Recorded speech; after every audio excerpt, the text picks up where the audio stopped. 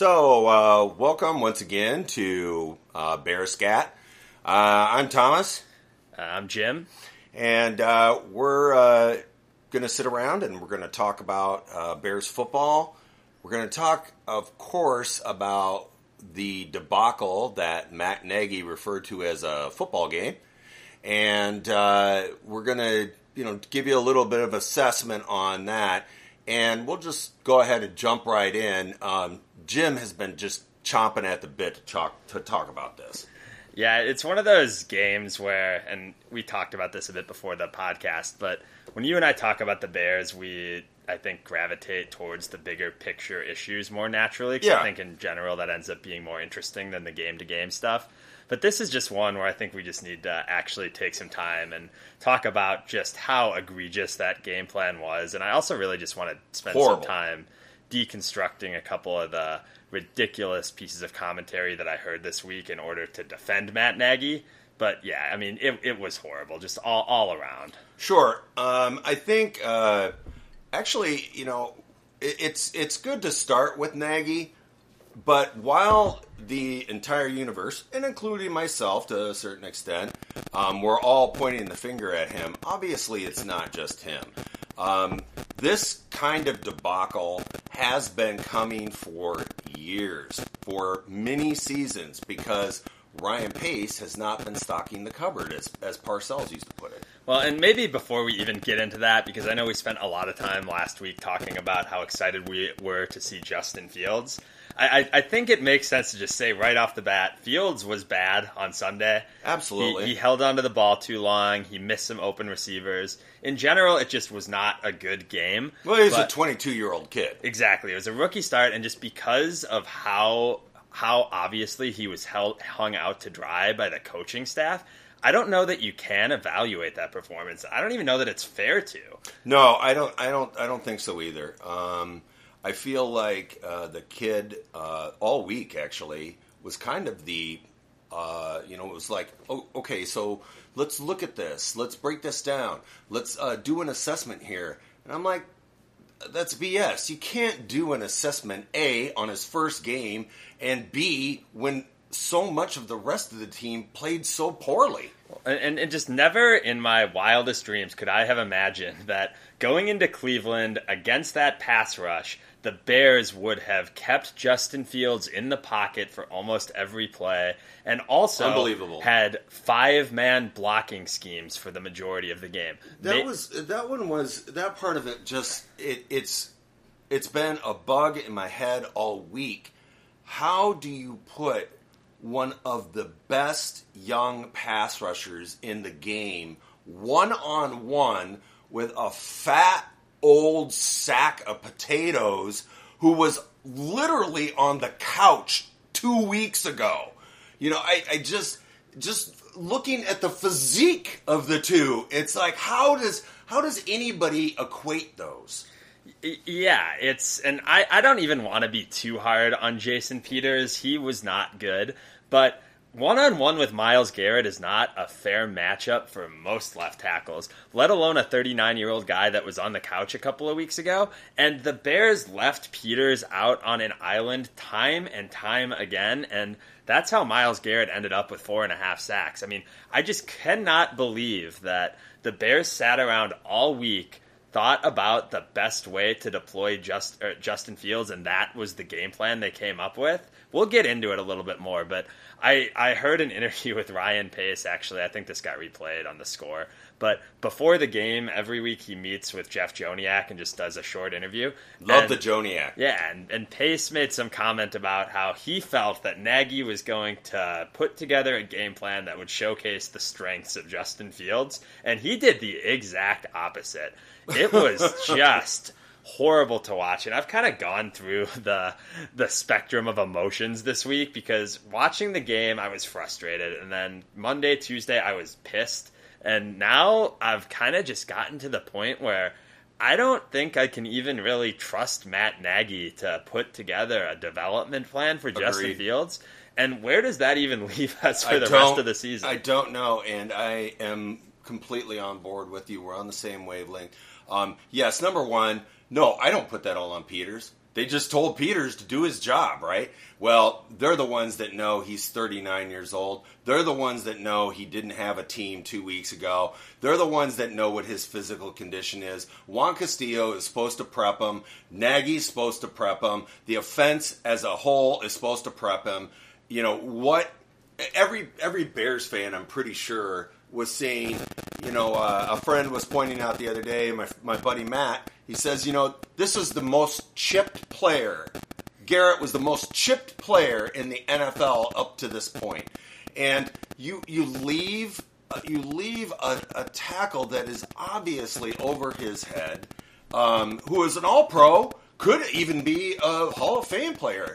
But you leave him just out on an island by himself. Not to mention, where was Max Protect the entire game? You know, I mean, that's the part, is he doesn't do any Max Protect, but at the same time, he keeps Fields in the pocket the entire time. And everybody knows that Fields can play out of the pocket.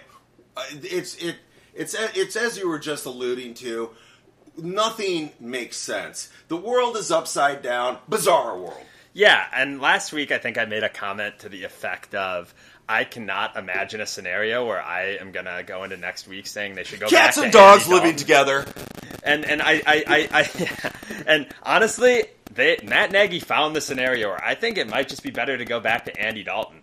Not because the offensive line is bad, but because he obviously just didn't have any interest in protecting the kid. He hung him out to dry all game long. He let him get sacked 9 times in an NFL game. It's crazy. And as soon as you mentioned Andy Dalton, in my head I heard, put him in charge. Yeah, exactly. Or go to Nick Foles. I mean, Jesus, if that's the game plan, let somebody else stand back there and get killed. But what's so frustrating is that didn't need to be the game plan. You could have done so many more things to, A, protect the kid that you have said is supposed to be your franchise quarterback, but B, also give you more of a chance to win the game. And you know, in the same vein is, okay, so Nagy's whole thing up to now has been talking about how ill-prepared the rookie was, how they're doing this so he can sit down for the season. Okay, so let's do a little fantasy land here.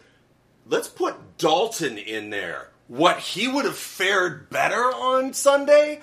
I don't think so, considering he has almost no running ability whatsoever. Well, and one of the things that I heard from a lot of analysts this week was that, well, that just goes to show you that Justin Fields wasn't prepared. And to me, if that's actually true, if that game on Sunday was because Fields was just completely unprepared, that to me is an even bigger indictment on the coaching staff. Because if he was that unready to execute an NFL game plan, why is he starting? Exactly. If Dalton's hurt and Fields is that fresh and just isn't ready to go, then you stand up there and you take the bullets and you start Nick Foles. What have you been showing him up until this point, you know? Nagy makes sure to say at press conference, oh, the whole book is open for him, right? And it's like, if that was the case, that's what the whole book is? Was that the whole thing? Why is the whole book open for a rookie quarterback starting his first game on the road against maybe the best pass rush in the NFL? Simplify the game plan. It goes back to what we were talking about last week and putting players in a position to succeed. There is no way that Matt Nagy can objectively sit down, look in the mirror, and think that his game plan put Justin Fields in the best position to succeed against the Cleveland Browns on Sunday. Agreed. I don't know. Even while the game was going at halftime, where was just some simple adjustments, right? Okay, guys, we're not down too bad at this point. We're actually hanging tough. Our defensive line has really shown us some life, given us some grit. Let's not change anything. Kind of on that theme, can I go into one of the plays that just really pissed me off? And I think that this play just perfectly captures everything that's wrong with the Bears' offensive coaching staff. It was the last play of the game that the Bears ran on offense. And it was actually the play that Justin Fields ended up hurting his hand. And just to set the scene on this, at this point in the game, the Bears are down 20. There's 3 minutes left in the game. The Bears are on 4th and 10, and they're on their own side of the field. So, for all intents and purposes at that point, the game is over. And Matt Nagy draws up this play that has Justin Fields in the shotgun. He's got David Montgomery standing to his left. He's got 3 receivers out, and he's got Cole Kmet lined up on the right side of the line helping Ifedi. Now, so Montgomery could potentially have been a pass blocker, but Montgomery runs a route, so he doesn't stay in pass pro. So Fields takes the snap, and again, he's in the shotgun. So he gets the ball 5 yards behind the line of scrimmage, and immediately upon catching it, he takes 5 more steps back. So at the completion of that drop, he's 10 yards behind the line of scrimmage at that point. And the problem with this is that, to your point earlier, Myles Garrett's lined up one-on-one with Jason Peters. And Garrett's actually lined up wide, so Garrett's inside shoulder is outside of Peters' outside shoulder. So what that allows Garrett to do, if he just has to get to that spot 10 yards behind the line, he can basically just run straight ahead and put his head down. And Peters, because he has to line up in his gap, in order to engage Garrett, has to kick towards the sideline. So Garrett's going full speed north-south. Peters is kind of going east-west. And that's just not a fair matchup for any left tackle, let alone Jason Peters. And sure enough, as Fields completes that drop, Garrett's already there waiting for him, basically. and to Fields' credit, he made Garrett miss. He actually got out of that, but by that time the protection had broken down elsewhere, and Clowney actually came in and got the sack. Yeah, it was. I mean, you're right. That is a good betrayal. But all day, there was multiple people in the backfield. I was joking the other day that, they were in the backfield as much as David Montgomery was, so, which, by the way, evaporated. No David Montgomery past basically the first quarter, right? Yeah, and what I found so frustrating about that play that I just broke down, and this is going back to adjustments. At that point of the game had been going on for 57 minutes. The Bears had run over 40 plays, and Matt Nagy had an ability to watch all that football, to take in all that information, and he thought that the best play to run in that situation was a 10-yard quarterback drop with Myles Garrett lined up on Justin Peters. Like, that is just a inability to even be watching the same game as everybody else. And my first question was, why was Fields even out there at that point? It's negligence with the health of your quarterback at that point. It's like, Matt, if you haven't figured this out yet, he's more valuable than you, okay? He is the most valuable component to the Chicago Bears in this time period right now. We are depending our entire future on this kid. And he is the only thing that's really bringing any excitement to it. So you leave your major asset out there after he's gotten his ass kicked all day, and now it's in a meaningless game, and you still got him out there? What is that? Yeah, and to me, if you're Ryan Pace, or if you're George McCaskey even, I don't know if George is even awake during these games anymore, but how do you allow Matt Nagy to coach another game? Yes. It was just like it was an utter failure on every level as far as a coach goes. I mean, even if it would have been peewee football, that would have been an utter failure.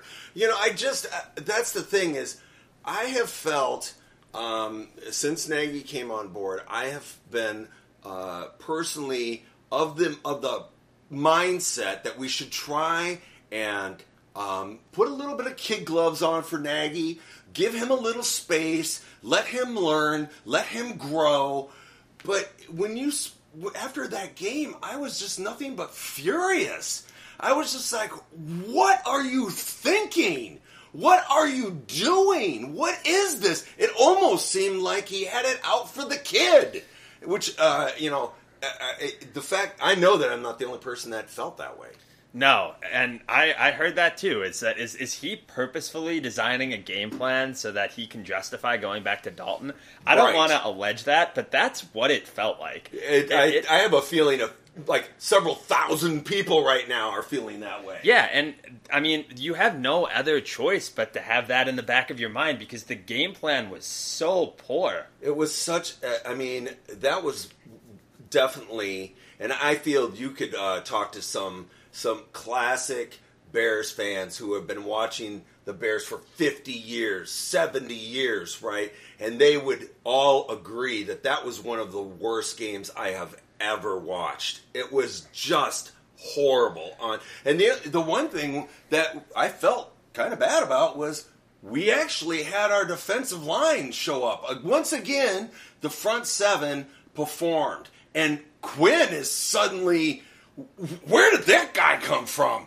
Yeah, I mean, the defense played really well, and I would love to be sitting here and singing the praises of the defense, but what Nagy and the coaching staff did to Justin Fields is just so much more important to me that I just can't even sit here and break down tape on the defense. The two don't matter in terms of importance to the franchise. It just completely sucked all of the wind out of the game. You know, I mean, I was reading one of the writers and he was saying, just point blank, it's hard to look at anything positive from it because it was just such a total catastrophe in every sense, in every facet.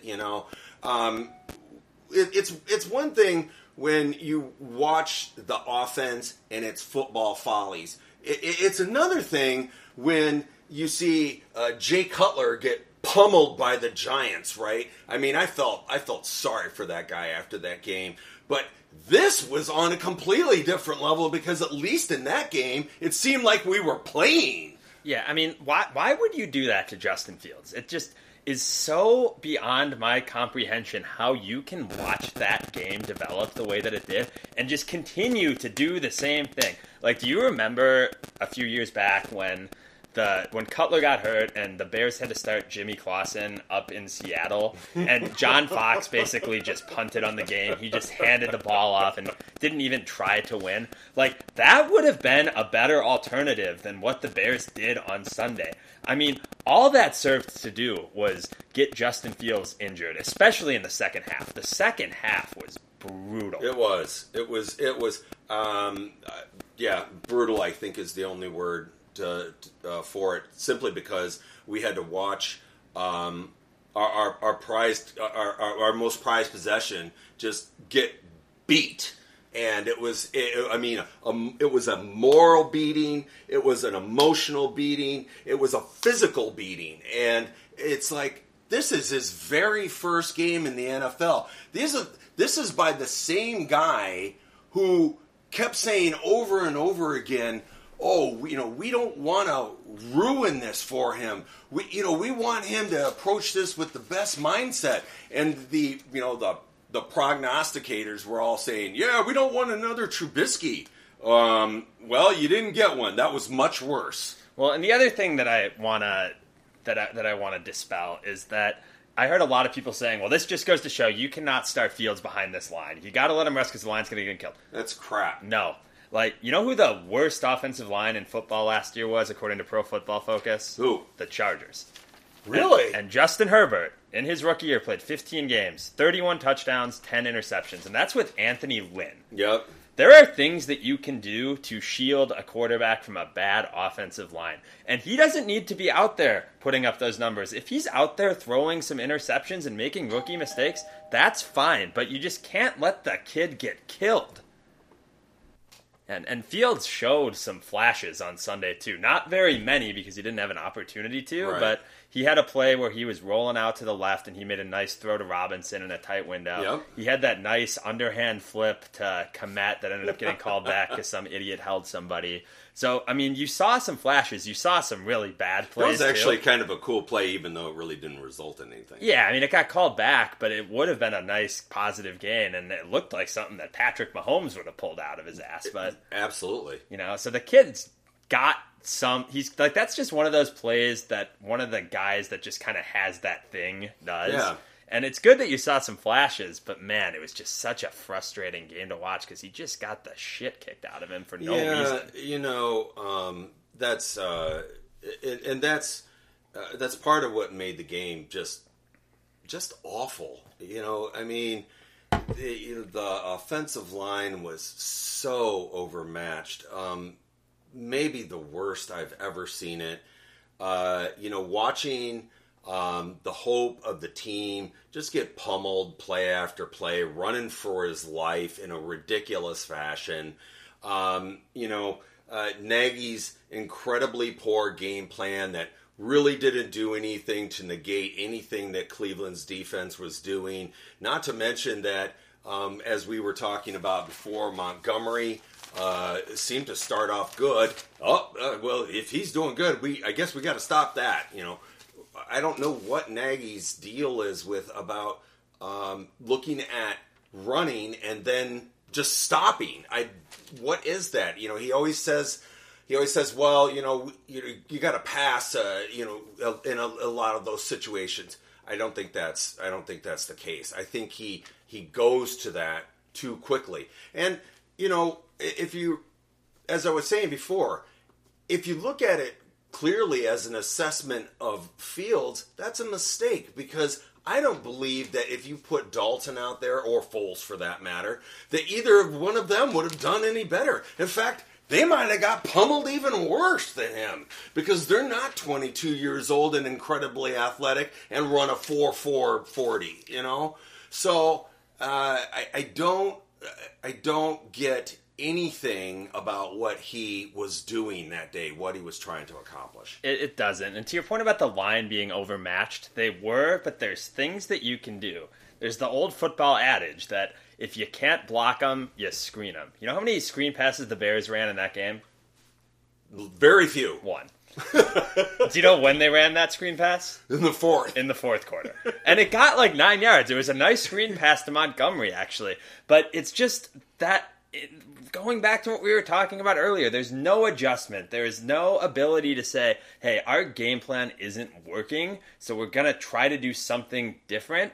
And it just goes to show you, because it's the same thing, drive after drive, where you just see that Cleveland has such an advantage on that side of the ball, and you just don't have a counterpunch to it. You don't even try. It's just so frustrating. Yeah, my buddy Matt was saying the other day, for once I was screaming at the TV going, bubble screen! Bubble screen!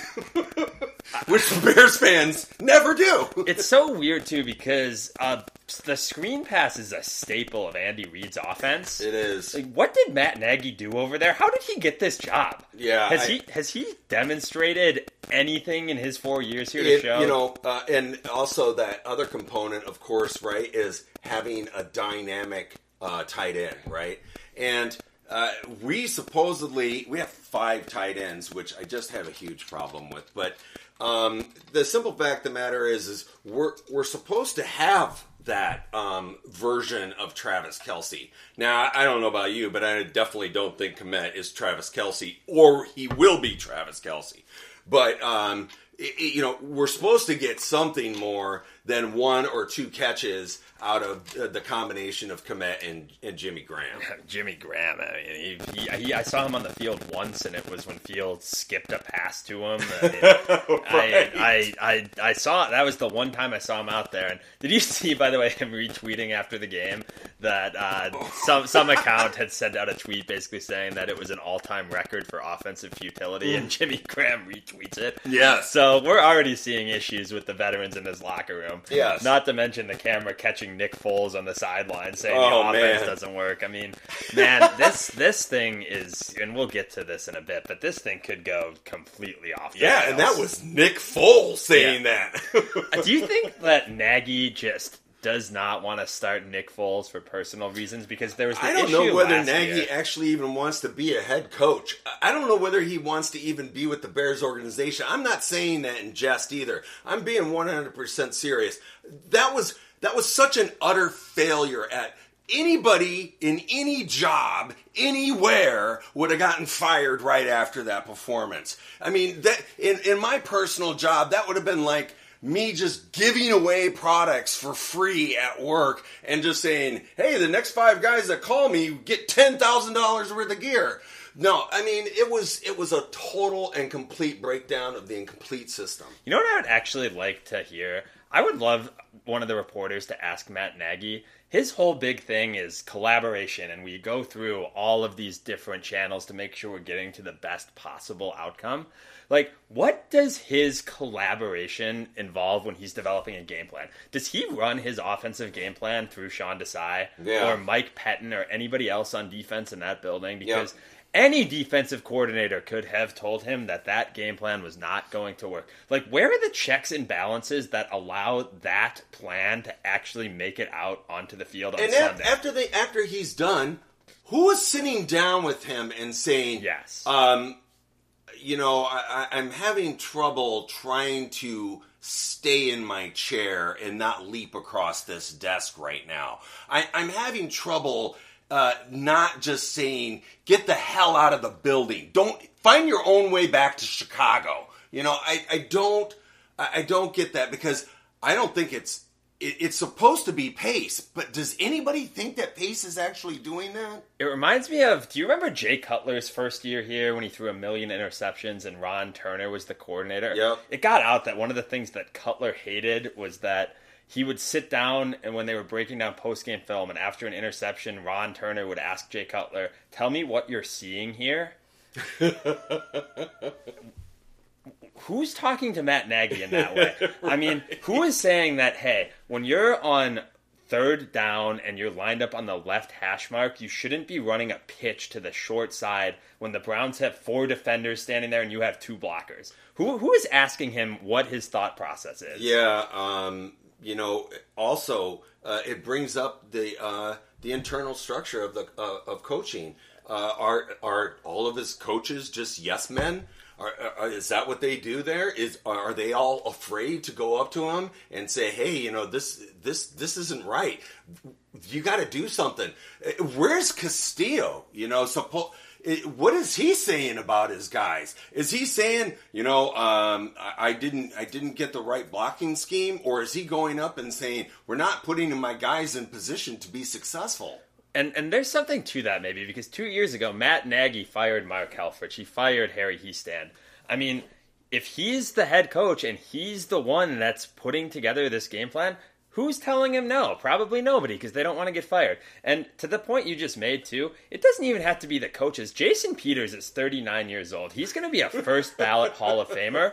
Do you think that he is just sitting there and telling Matt Nagy, yeah, I want to be on an island all game against Myles Garrett? That just can't be true. Absolutely. I mean, Peters was brought in partially because of his intelligence, his football IQ, right? I mean, everybody knows that if you are a great player and you've been able to really retain a lot of that sports IQ at your position, that's what elongates your career. That's what all the greatest ones have always done, right? And Jordan, of course, is probably the most famous for it, simply because he bared his soul about it. He was like, yeah, I know how to play, and I know how to beat you without having the physical skills to do so.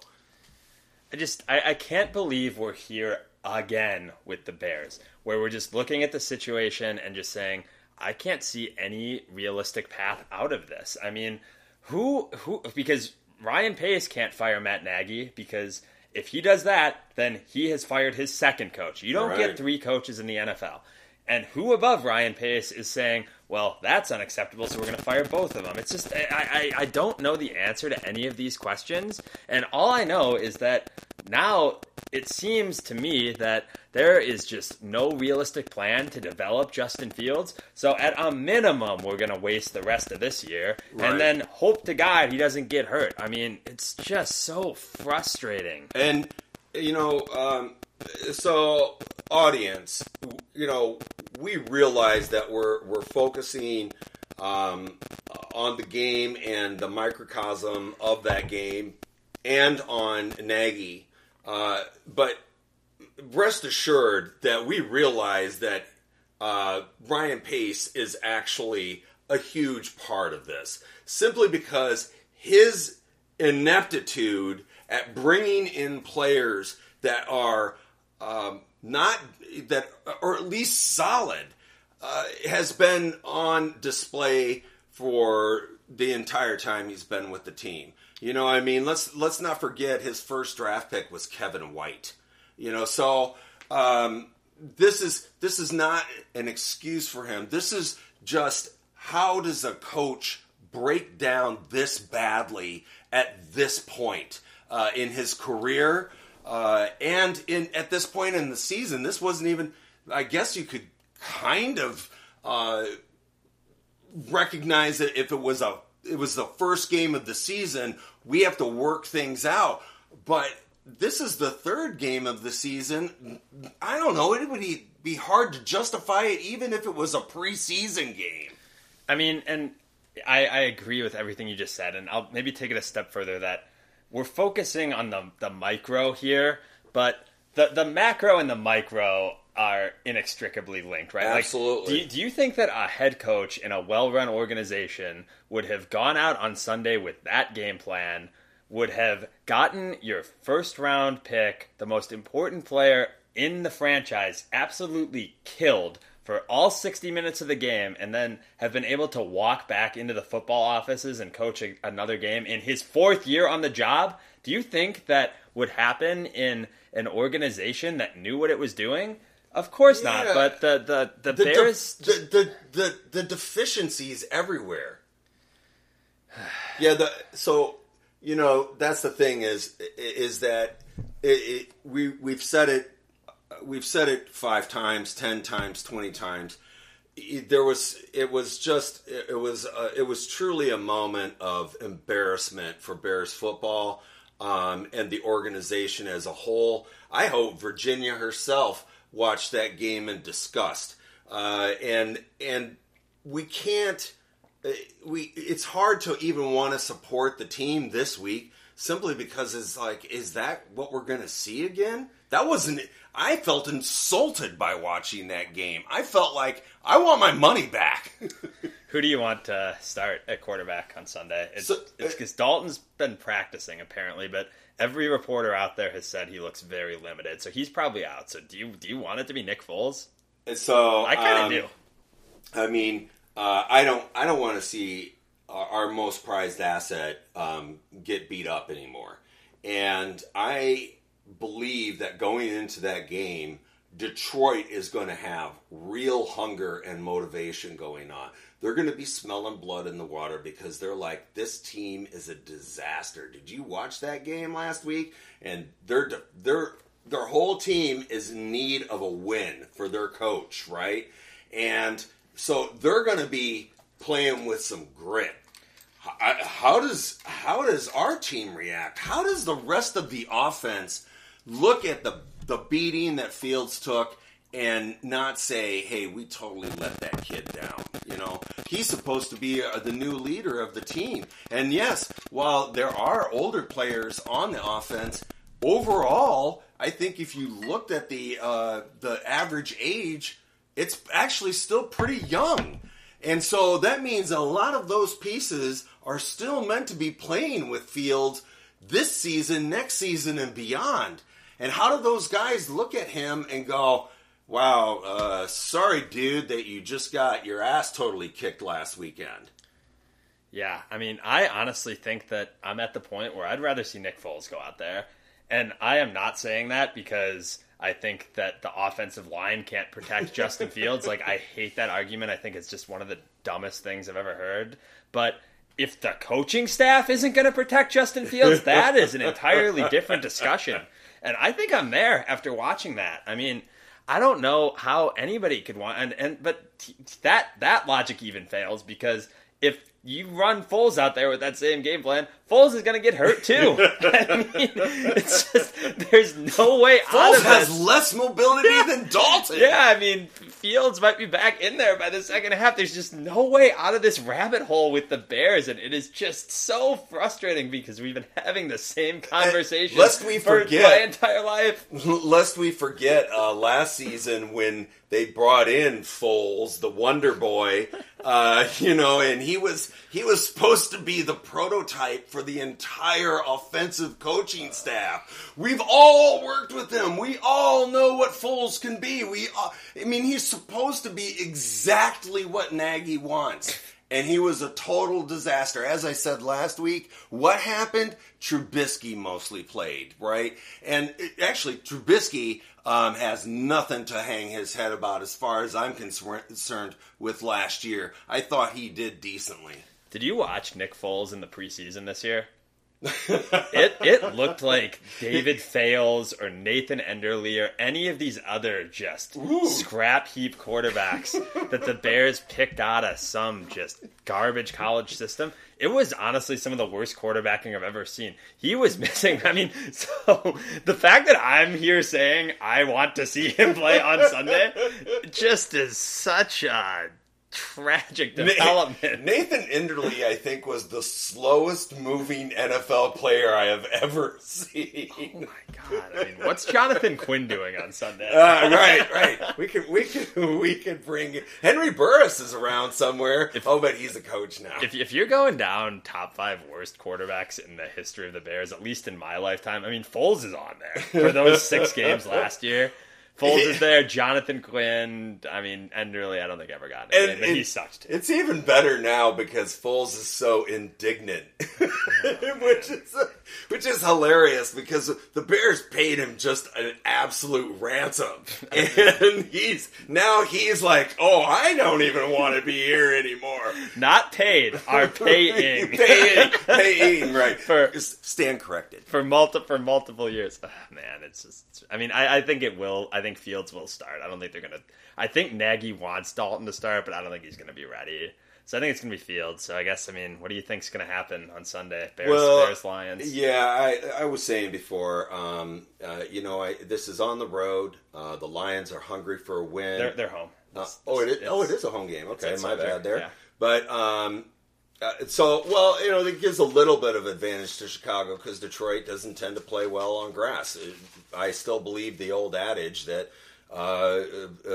dome teams don't. They don't tend to play well on grass. And so, I don't know. I think that they are definitely a hungrier team.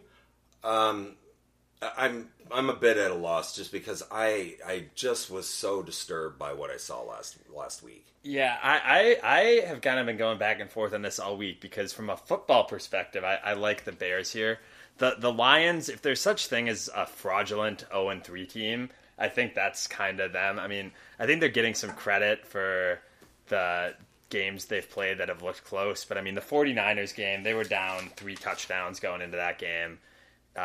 Green Bay, once they turned it on, there was no competition. And then last week, obviously, everybody knows what happened against the Ravens. But if you actually watch that game, Hollywood Brown dropped a couple easy touchdowns. Lamar missed a couple of wide open touchdowns. The Ravens dropped an easy pick 6. So if the Ravens had been a little sharper, I think the Ravens win that game by 3 touchdowns. So one thing that is going to help is they don't have the defensive line that Cleveland has. That's part of where all Bears fans' frustration comes from is simply the fact that, as you said, the game plan for that was awful. Where was the game plan for that? It was non-existent, and they certainly don't have that in Detroit. So the offensive line will have a little bit, be able to provide a little bit more time for the quarterback.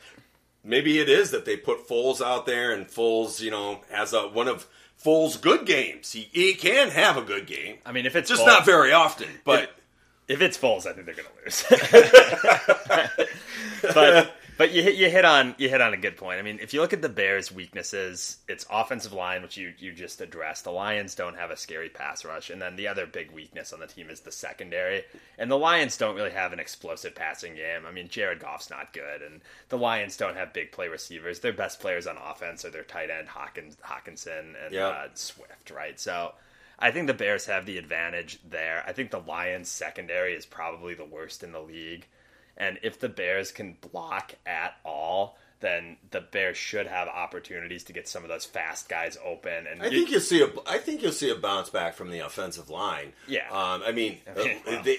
They have to bounce back just for self-respect. I mean, and I say this with great trepidation, but there's no way they can be worse. It can always be worse. But I don't know. In all reality, yes. The defensive line they faced last week. I mean, let's face it. The Browns are a good team, and whether they're a great team or not, I think that remains to be seen. But there is no doubt that their defensive line is ferocious, and it's going to be a big job to handle it, no matter who they're playing.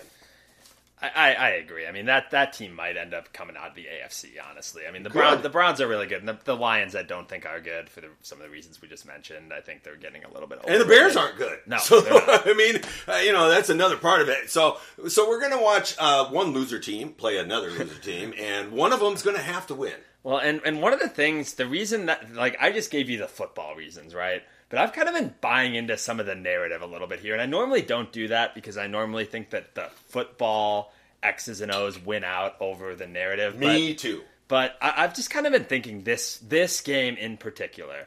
Dan Campbell, he's got those guys playing hard even though they're not very good. Right. And what do you think the message is in that building all week? It's going to be, this is our week. We finally have a winnable game. We've got screwed last week with that record-setting kick. We're going to go up there, or down there, I suppose, and we're going to beat the Bears. And take the opposite side and look at the Bears. Like, I think this Bears team has major quit potential at some point this year. Because, first of all, it's a veteran roster. I think it's the oldest roster in the league, actually. And you've got veteran players that are disgruntled about playing time in Jimmy Graham, or disgruntled about their contracts in Allen Robinson and Akeem Hicks. And the other thing that we haven't talked about yet is hell is coming to breakfast with this schedule, man. I mean, can I read you the Bears' next 11 games after this Lions game? It's at Las Vegas, Green Bay, at Tampa Bay, San Francisco, at Pittsburgh. You get the bye. Then Baltimore's coming to Chicago. It's at Detroit on Thanksgiving, Arizona, at Green Bay, Minnesota, at Seattle. Well, Nagy wanted me to, as a fan, to hope that that the kid got to sit down for most of the season. Mm-hmm. Do that. I mean, seriously, that's 11 games. You've convinced me. Don't put Fields on the field anymore. Just keep putting Dalton and Foles out there for the rest of the season, and I'm good. I mean, in those 11 games, how many wins did you hear there? Maybe 3. Yeah, the only thing I heard the entire time was pummeling. That's all I heard. I want to see. I don't want to see the kid in the dirt. And he'll get plenty of that later. I am not kidding at all. Just keep putting Dalton out there, and if Dalton's hurt, put Foles out there. Leave the kid on the sideline, because those defenses are gonna squash the Bears' offensive line. Also, the teams that don't have that great of defenses, they have pretty good offenses, so the defenses get to come out there fresh all the time. How long? I mean, the time of possession was ridiculous the other day. Well, and my point is that with a veteran team, they know this too. Like, they're looking ahead and they're saying, "Oh man, we don't have, like, the next 6 games are all losses." I can maybe see them winning at Pittsburgh. Yeah, but I don't even think that. I mean, they're going to be underdogs in all. That's the one 6 game though that everybody's looking at and it's like, okay, maybe we could win that one. Maybe. I mean, we're betting on Pittsburgh being this big of a train wreck 6 weeks from now. I don't know, man. I mean, that's a good organization and they've got a good defense, and that's at Heinz Field. So veterans are looking and saying, man, I mean, if we win this week, and we're at best still looking at probably like a 3-9 record coming out of that stretch that I just ran out. I mean, NFL veteran players, and especially on the Bears, where a lot of the veterans, this is their first or second year here, man, they're not going to be invested in this, especially when you've got a coach that's on the ropes and you have already shown that you're not putting them in their best position. Let's go down that just for a minute. How, as a player, do you come out of that game last week and then come to the Hallis Hall on Monday and start prepping for the next game? How do you look at the coach after watching that game? How do you look at the coach and say, as you were alluding to earlier, the coach put us as a whole, or even as a player individually, in the best place, in the best position to win, or at least play competitive football? How I don't understand how that equation could happen, because to me, the whole thing is completely incongruent. There's no way that you could sit there and feel like, this isn't my fault, right? Any company that had a breakdown like that would be looking at the CEO or the president of the company and saying, I don't really want to follow you anymore because you're a wreck. Yeah, and that's what I'm thinking, is that I've been here a couple of times with Matt Nagy where I'm thinking, man, this thing could go completely off the rails, and he's always managed to right the ship. But I don't know if he's got one more of those in him, especially coming out of that game that, what do you think Allen Robinson's thinking after that? Yeah. Why am I going out here to kill myself if that's the offensive game plan you're going to run and you're not invested in me as a franchise long term? And then you're looking ahead and you're seeing these games and you're thinking, man, maybe at best, we can come out of this 4-6. Why am I bothering? I mean, and if the Bears lose on Sunday, you better start looking at trades and trying to see if you can get any value for the guys on this roster. Like, can we get a 4th round pick for Allen Robinson? Can we get a 6th round pick for Khalil Mack? You got to start, but nobody's going to do that because Ryan Pace is on his last legs too. Yeah. And, I was asked the other day about Mack, right? What's his trade value? And, I got to say that fans tend to inflate things in their head when you go read commentary about trades they'd like to make. They think that these players, because of their names, give them value. Khalil Mack has almost zero value, okay? He was signed as the number 4 highest paid player in the NFL, regardless of position. And they're neck deep. They're beyond neck deep in that contract, and nobody wants it, right? There's a huge, not to mention that the Bears will take a giant hit in dead money. It's like you said, even if you put him out there and you're willing to take the whole hit for it, what do you expect to get?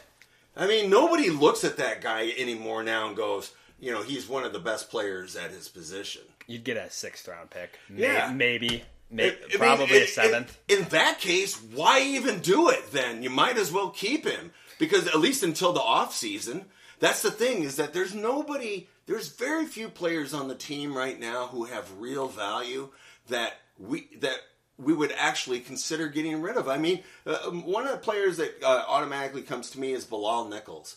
Love that kid, a 5th round pick out of Delaware, made good.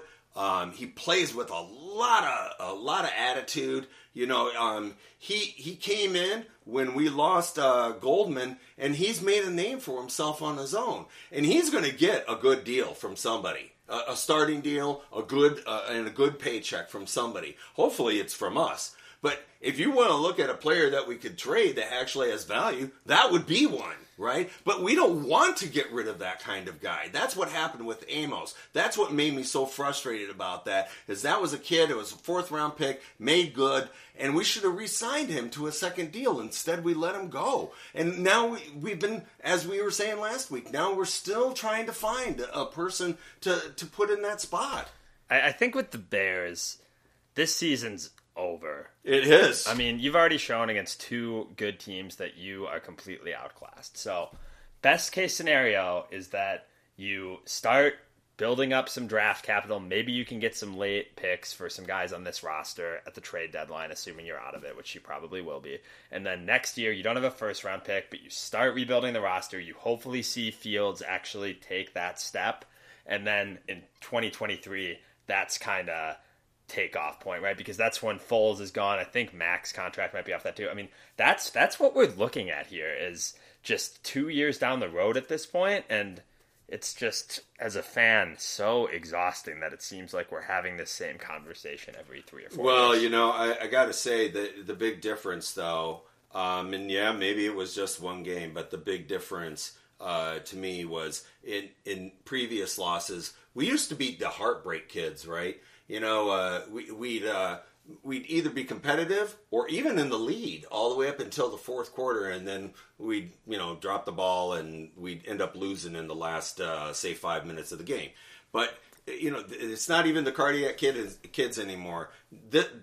Whatever this has been so far, how did we beat the Bengals? I don't know how that exactly happened, but both week 1 against the Rams and this week were awful. I mean, the team played awful. There's not really a whole lot to look at and say, we did pretty good here. I guess the one saving grace that we have had is the front seven has played pretty well, but you need a whole lot more components than that to win a football game, and they don't seem capable of winning anything right now. No, I mean, we ran through the schedule, right? I mean, say you win Sunday, if you lose your next 6, which they'll be underdogs in all 6 of those games, you're 2-8. I mean, it's just there's really nothing to look forward to this year. And this is before the team is even ravaged by injuries, which is another Bears staple. I mean, guys are going to start going down at some point. That's true. That's why I was saying don't put the kid out there. At least keep him healthy. That's one thing that we can't do that with this kid. Fields cannot be another promising rookie that we bring in that gets hurt and is out for a year. We have just played that record to death. And so if that means he just sits over there, with a clipboard, then so be it. But I don't want to see what happened on Sunday happen again to him. I just don't. Put the old guys out there, let them get their butts kicked. And we'll just, like you said, we'll eke along until we can get to the off season, and then then it comes down to this hierarchy, right? Then it comes down to what does Virginia McCaskey say to George McCaskey, to Ted Phillips, to Ryan Pace, to Matt Nagy? What happens there? Because really, what should happen, and there were fans were screaming for it just this offseason, is it looks like it needs to be a cleaning from the top down, right? I don't think you'll see McCaskey get told to step aside, but that could happen. He's the 3rd McCaskey that's been in charge of the team. But Phillips needs to be fired. For a long time, I've felt like it's kind of a cop-out to look at Phillips because he's really more of a money guy. But when it comes right down to it, that excuse doesn't work anymore. He's been part of the organization for, I think it's 21 years now. I agree with everything you just said. I hate it so much. Like, if you think about what you just said, if I could summarize it in a couple sentences, it's that we can't play the first round quarterback because the coaching staff is too incompetent to protect him. And we can't fire the coaching staff because there's nobody in the organization that's capable of hiring anybody better. Right. Well, and, I was thinking about that this week, right? I really wanted Matt Nagy fired on Monday. I mean, I wanted that to happen. But obviously they're going to keep him around for who knows long.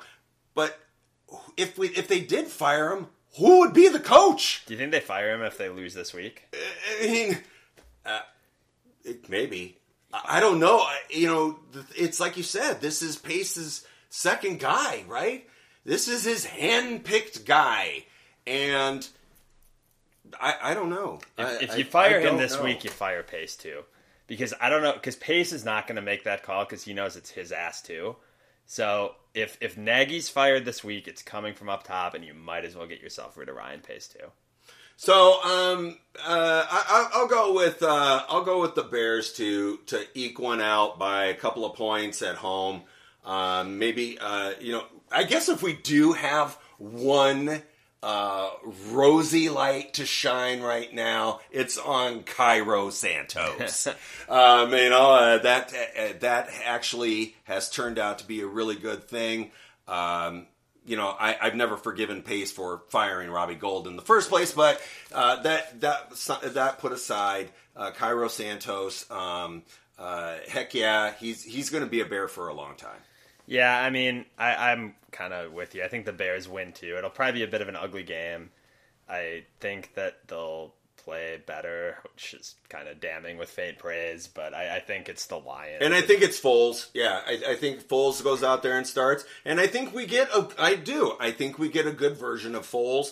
And a good version of Foles to me is a couple of touchdowns, maybe one pick, maybe skirting with 300 yards passing, and I think we see some David Montgomery. If I was playing fantasy this year, I think I'd have some Montgomery out there. Yeah, so I mean, I'm not really looking forward to watching the game. I think it will be Fields.